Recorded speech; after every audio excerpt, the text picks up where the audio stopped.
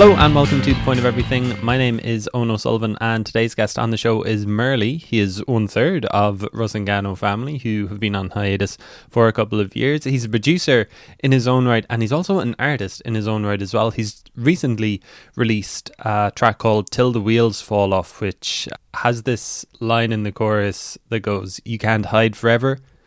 And Murli says, at some point you'll need to stand for something.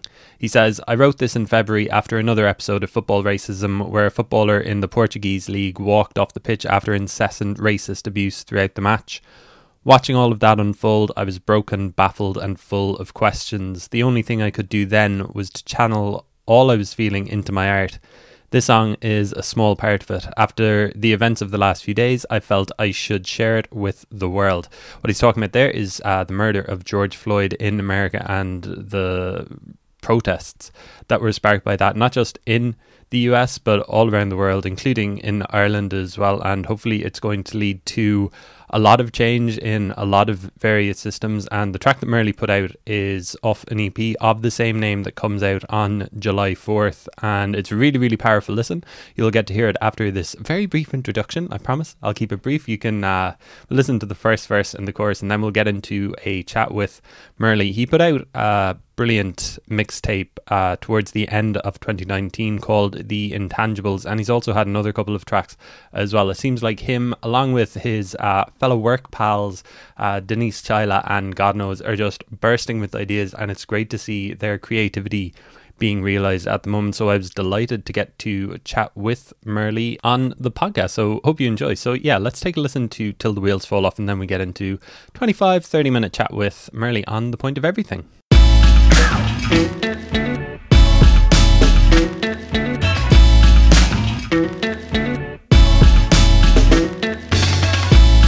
Monkey chants in the stadium, Jackie Chan in his cranium. If he could, he'd be schooling them and live the game, carry on through holograms. Roaches on my timeline, they don't like me, but they want mine. My iris is the color of a stop sign.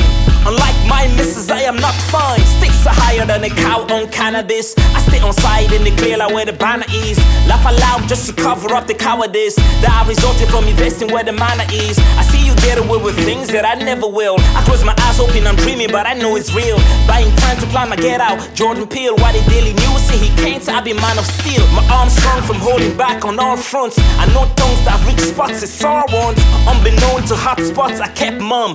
Spare your kids the wrath if you're that dumb. You can't hide forever. Nobody's safe here unless we all are. You can't hide forever. Congratulations on the new track Till the Wheels Fall Off. You kind of explain the meaning behind it. You say that after the events of the last few days, I felt like I should share it with the world. Was it kind of ready to go, or were you kind of like putting the finishing touches to it over the past few days? You were like, right, it's time to do this. So it's actually ready to go. So like the actual story is like I have an EP coming. We'll be dropping on July 4th. So I got all of these tracks on the EP ready to go. So I wasn't actually going to put out a single from that EP. I'm just going to drop the EP. And I have this whole plan for that EP. But I actually have a track that I was dropping this Friday. A totally different track that I was dropping this Friday. So I was preparing for a release anyway. And then this happened over the last few days. And I was actually talking to God knows. And I was like, do you know that track I showed you the other day? I actually don't think that's a track to put out right now. Because I have a track that's of the moment, you know. And I feel this is the time to let the world hear this song, which is Till the Wheels Fall Off. It's actually the title track of the EP. The EP is also called Till the Wheels Fall Off. So yeah, you know, I just kind of feel like, yeah, you know, as artists, this is actually very much a part of who I am as an artist. You know, I like to speak on things that affect me or affect people that I know, and that's something I've always done, and maybe now it's something that I'm actually willing to embrace a lot more than I did before, and yeah, so that's how that decision came about. Yeah, like the actual track itself is about football racism at a football match in Portugal, but like it's easily kind of applicable to the last week of events as well, I suppose, isn't it? Sadly. So that's the thing. I think like a lot of people are maybe surprised of the reaction of a lot of Black people here, actually, how they're reacting to what's happening, like, 4,000 miles away.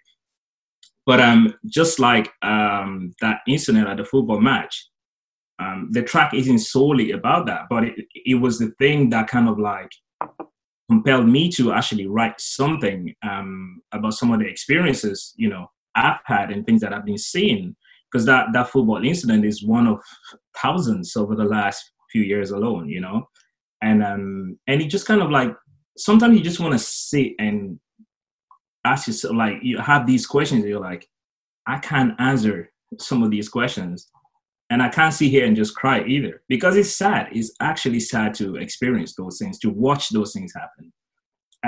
So I just wrote that song, and I like singing here and there, but like singing isn't my thing. But like everything about that track it just happened spontaneously, where I was like, yeah, look, I'm just for once just gonna do what I feel like doing right now. And then I went and did it. And then when I came back, I was away at the time when I did the track. So when I came back, I called Denise and I played the track to her, and I asked her if she could like kind of sing backing vocals on the chorus, which she did. And so yeah, that's if you hear the chorus sound so singy, yeah, it's with the help of Denise. I was going to ask, is you singing on the chorus? I am singing, yeah. It's myself and Denise singing. Oh, okay. Is that actually like one of the few times that you actually do sing? Yeah. Because people kept getting back to me. I was like, is that you singing in the chorus? Like, yeah, it is. Oh, okay. It's like, yeah, it's me. Yeah. So, yeah, it's something I don't do. So, like, properly tuning into just singing. I don't do it so often. But I like doing it every now and then. Yeah. Just kind of the politics side of it. Like, do you see yourself as a kind of a political rapper? Like, I guess it's kind of been there kind of throughout Rusangano as well, hasn't it? Yeah. And I'll just to be like very honest, the idea of something being political is something that I shied away from for a long time, because I feel like politics can be very divisive. And it can be divisive, and also, and I like the idea of like bridging things, like, bringing people together and all of that stuff. So the talk of that, the word politics it often kind of like made me go, ooh, I don't want to get involved in that, because it's like that's like the talk of the men in suits, So even the idea of like a political rapper always kind of felt, ooh.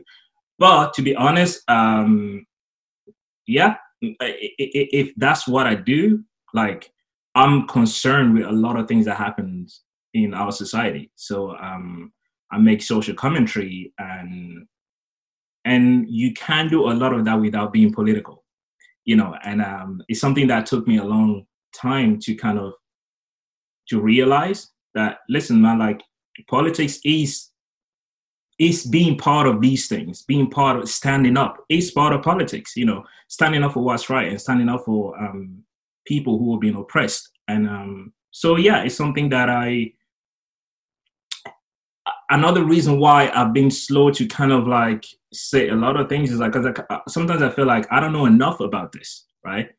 To speak on it. So maybe let me wait until like I'll read into it and read a lot about it and like be well informed before I say anything. But a lot of time people aren't afforded that privilege of reading into something that's happening into them before they speak about it. Because if it's happening to you, where do you find the time to go and read stuff about what's happening to you? No, it's happening to you firsthand. You're experiencing this. So I'm gonna just accept and believe people who are telling me things are happening to them in that moment. And if speaking up ended up being the wrong thing to do at that time, okay, well, I was helping a fellow human being, and I was helping people by speaking for them and with them. So I'm just gonna have to stop overthinking, overanalyzing stuff before I even approach it, because it's like, man, we've only got a short period of time on this earth, man, like a few years. Even if you were to live 100 years, it's still not that long, So I would hate for my life to just be lived and just make people dance and that's it. I would continue to speak on things that I'm not happy with, even if it make people uncomfortable. It sounds like you and God knows and Denise are all kind of like of that same kind of idea. It's like you're almost kind of like bouncing ideas off each other, both like musically and politically as well. Is that kind of how it works? Yeah, because we do like we've been recording together for like, especially myself and God knows, like for well over 10 years. Like we've been working together. So like music is something that brings, like the experience of like making music is a very unifying thing anyway. So I don't think you can truly like make music with people over a number of years without having to discuss some of the things that are happening around you. And so then naturally you kind of figure out, yeah, okay, this person, that's that person's view of this. This is my view on this. So there are certain things that Denise might be better suited for, or she's in a better position to articulate than I would be.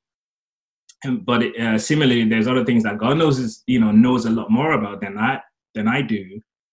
But then through working with them, I then become familiar with that topic. It's like, okay, so that's what that is. Because I always ask questions like, what does this line here mean? Like, what is that? And it's been very like educational for me, just the process of working with people, with artists who care about people. And that helped me grow as well and be a lot more, just a lot realer about it all. When you say that you like to kind of like read up on a topic and make sure you're informed before you kind of join the argument, I guess the sad thing is that you probably didn't need to do much reading up on what happened in America last week. Like, I mean, the fact that it was videoed is kind of been the thing that's made it go around the world and resonate like it has. Like, is it just depressing to see this happen? Like, it's not a new occurrence. It's not something that happens every couple of years. It's something that happens every couple of weeks. Yeah, and it is, I think anybody who's been watching that stuff happen for the last, I could even say, like, since we're all allowed to have video phones, you could probably sense it that at some point this is going to escalate, because I don't know what type of any form of creation or anything that would accept seeing any of their kind being treated like that over, and even if we're just talking about these incidents of like police brutality, but that's not really it, isn't it? Because that's only like, that's a manifestation of this hatred and this systemic oppression. That's one small part of it. And if you know your history, you know how your people have been treated, and as a result how your people are viewed.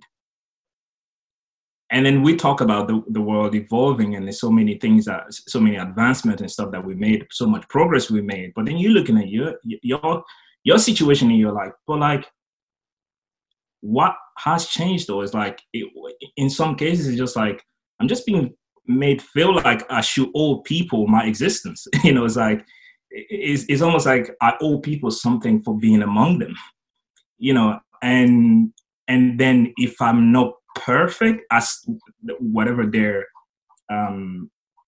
definition of perfect is, if I don't fit that, then I'm out of line. And when I'm out of line, I should be killed. And then at some point you're like, well, what's the point of all of these things that I'm trying to do just to please you and just to fall into your, all these boxes that you built for us? And so in a way, it's surprising how quickly it escalated. Maybe it has something to do with us being at home as well, the pandemic, people had time. But that this is happening does not surprise me at all, because it's like, it was probably bound to happen. It was overdue, long overdue. And I think maybe how graphic it was kind of shocked a lot of people. But funny enough, my pain in all of this is how many people are still questioning and denying why why you've been seeing with your eyes. And I'm like, okay, then what is it gonna take? I don't care what you believe in or how you've been raised or or what form of like political side you're on, or all of that stuff. But it's like, could you not even admit this one, that what you've seen it right here being done to a human being is 100% wrong? Wow. Yeah. Yeah. It's so tough to like just talk about and think about. Like I can't imagine what it's like over in the States, like all of the stuff that's happening. Like would it stop you from ever thinking about going over there, like if you had the chance? It won't. You know why? Because I've got family in the States, you know, and I mean, I'm communicating with my cousins over there all the time, and like, you know, they just keep asking, you know what, pray for us, man. It's really hot over here. It's pray for us, and it's like, and actually, if I could, I'd join them, you know, because it's like, I understand the idea of like boycotting, you know, certain things in country and all of that stuff, but like when you know what's at stake, sometimes you're like, a lot of these things have been done for so long, but like none of these stuff seems to work. You know, and also like I won't punish the population over what people in power are doing. Like, you know, I was born in Africa, and I saw the result of that when people decide to, okay, look, well, we're just going to punish the country. You don't punish the government a lot of the time. You punish the people, because the government still have everything they need to make things work. You know, and if you travel and you see countries where they have like embargoes and all of these stuff, like, is the people that actually suffer as a result of it. So right now, anyway, I can't say that I will stop going there. Now, if anything I do that the whole system can benefit from, if I can like deprive them of that, yeah, of course I would join. Like, I know mine alone making a difference, but if there's like a group of something that we can all join in and say, okay, the US isn't gonna have this for a while, and it will actually affect people in power, then I'm for it. I suppose we'll come away from that and we'll come back to the music a little bit, try and make it a little bit lighter. You've been really honing the production skills in the past few years. Was that always the plan, that did you want to kind of almost leave the rapping behind for a little bit to kind of develop the production skills? Yes. So I remember like in, I think 2017, I've actually made that decision. I was like, I'm going to stop rapping for a while and go back into production for a bit, because it's like, I produced before I rap. I produced first before I started rapping. So that even though I used to always write like poems and stuff, the first thing I did at first as hip hop is to make a beat on the computer. So that was always there. And before Rusangano, I actually used to do like produce a few mixtapes and stuff like that. So I had that, but it got to a point when I kind of felt like I needed a new challenge as well, and I wanted to get better at rapping, because rapping is still my first love as far as music. But I wanted to kind of like get better and hone those skills, right? So, and it was great to then have Rusangano Family, because we have a producer who was so skilled. And then I'm like, okay, well, this is exactly where I need to be right now. But while still with Rusangano, there was a few things that I was kind of learning still from John and Naive Ted, and then I was like, oh man, you know what? I'm actually finding the love for producing again. You know, like I would love to experiment with a few of these things, new ways of producing. So yeah, I made the decision to stop for a while and just produce. So I started doing it, mainly just trying a few things with God Knows for a while. And then the person who actually kind of made me like just go fully into production was Denise, when she just like started barring like crazy. And I was like, okay, right. I mean, look, we got something here. Then that pushed me every single time. I'm like, okay, no, that's not good enough. I got to make something for Denise, because I see the bar. I see the bar she's coming with. I got to do something to kind of complement it, and to just. I don't often see myself as someone who's like a beat maker in a way, but it's like I like the idea of like building and constructing songs, and so that's kind of what it is still. You know, it's like I don't see myself. I'm gonna make this beat and then sell it to people. It's like, no, let's think of idea, see what you're doing, and see how we can turn that into a beautiful piece of music. Yeah, and so like when you were kind of concentrating on the production, is like being able to rap sort of something that you need to keep practicing? Like when you decide like to pick up the microphone again, are you like, oh man, I'm rusty, I've lost some of this, you know, I got to, you know, like when you're playing an instrument or something, you know, you can feel rusty and you can feel out of sync. Is it the same when you're actually rapping, or you, I guess you're always singing along with like your favorite artists anyway, so. Yeah, you know what it is? It's like there is an element of you kind of feeling like you're not in it as much and you doubt yourself a little bit. It's like, especially when it comes to performance. For me anyway, that's I was like, ooh, I haven't been on stage in a year. I haven't actually rapped on stage in a year, right? But I wonder how that would feel like when I get back on stage. The reason why, as far as writing and stuff, I didn't feel like I was rusty in any way, because while I was producing, I was still writing with a lot of other producers. So I was still like writing stuff, and or I would hear a song and it would inspire me and I'd go and write something, but I wouldn't go and record it. But I had stuff written down, so I didn't lose the art of writing lyrics. But even saying that, there are certain things like some technical stuff, like, you know, like the flow and stuff like that you do, because like the more you do it, the more confident you get. So if you don't do it for like a few months, you look at yourself and you're like, I don't know if I can still do it the same way I was doing, you know, like 2 years ago or whatever. But once you get on the mic, yeah, it all just kind of like almost like a muscle memory thing. You just kind of fall back in place and there you go. Yeah. Who are you producing for other people as well? Here and there, like not that many people. Like I did a couple of stuff with Hazy Hayes, mainly Limerick, mainly the Limerick family, and God Knows in G. For now, you know, there's a few things that are still in the making, but I won't disclose that. Yeah. I like how you say that with a smile. Yeah. I have to ask you about Rusangano Family. Do you think they'll be back anytime in the next couple of years? Yeah, you know, like it's a thing of feeling the need to, you know, Rusangano Family works. I think it works best when we are most organic, like when it just happens, as opposed to. I feel like when we try to kind of make something for the sake of making something, answering like, okay, people need to hear a song, let's make them a song. I don't think it works well as the group of people that we are together. So yeah, I think like once the time is right and like we feel like, okay, we're gonna bring something that we are all three happy with, and we kind of feel like, yeah, we're not just repeating the same thing we did the last time, or, you know, something that feels real, we would do it, yeah. Cool. And are you looking any further ahead, like towards an album or anything, or is it just like this EP now that's coming next month?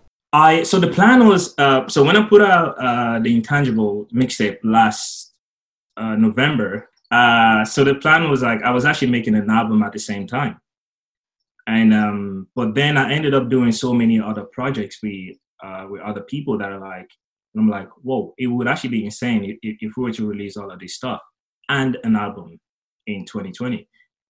So that's kind of where I kind of parked the album a little bit and say, instead of giving people the album, let me actually give people something still that's just 100% Murli.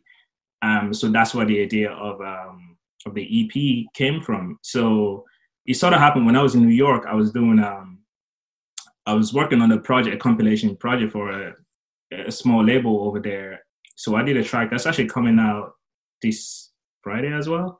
When they gave me the topic of it, so the topic of the whole compilation is the apocalypse, right? And this was in January.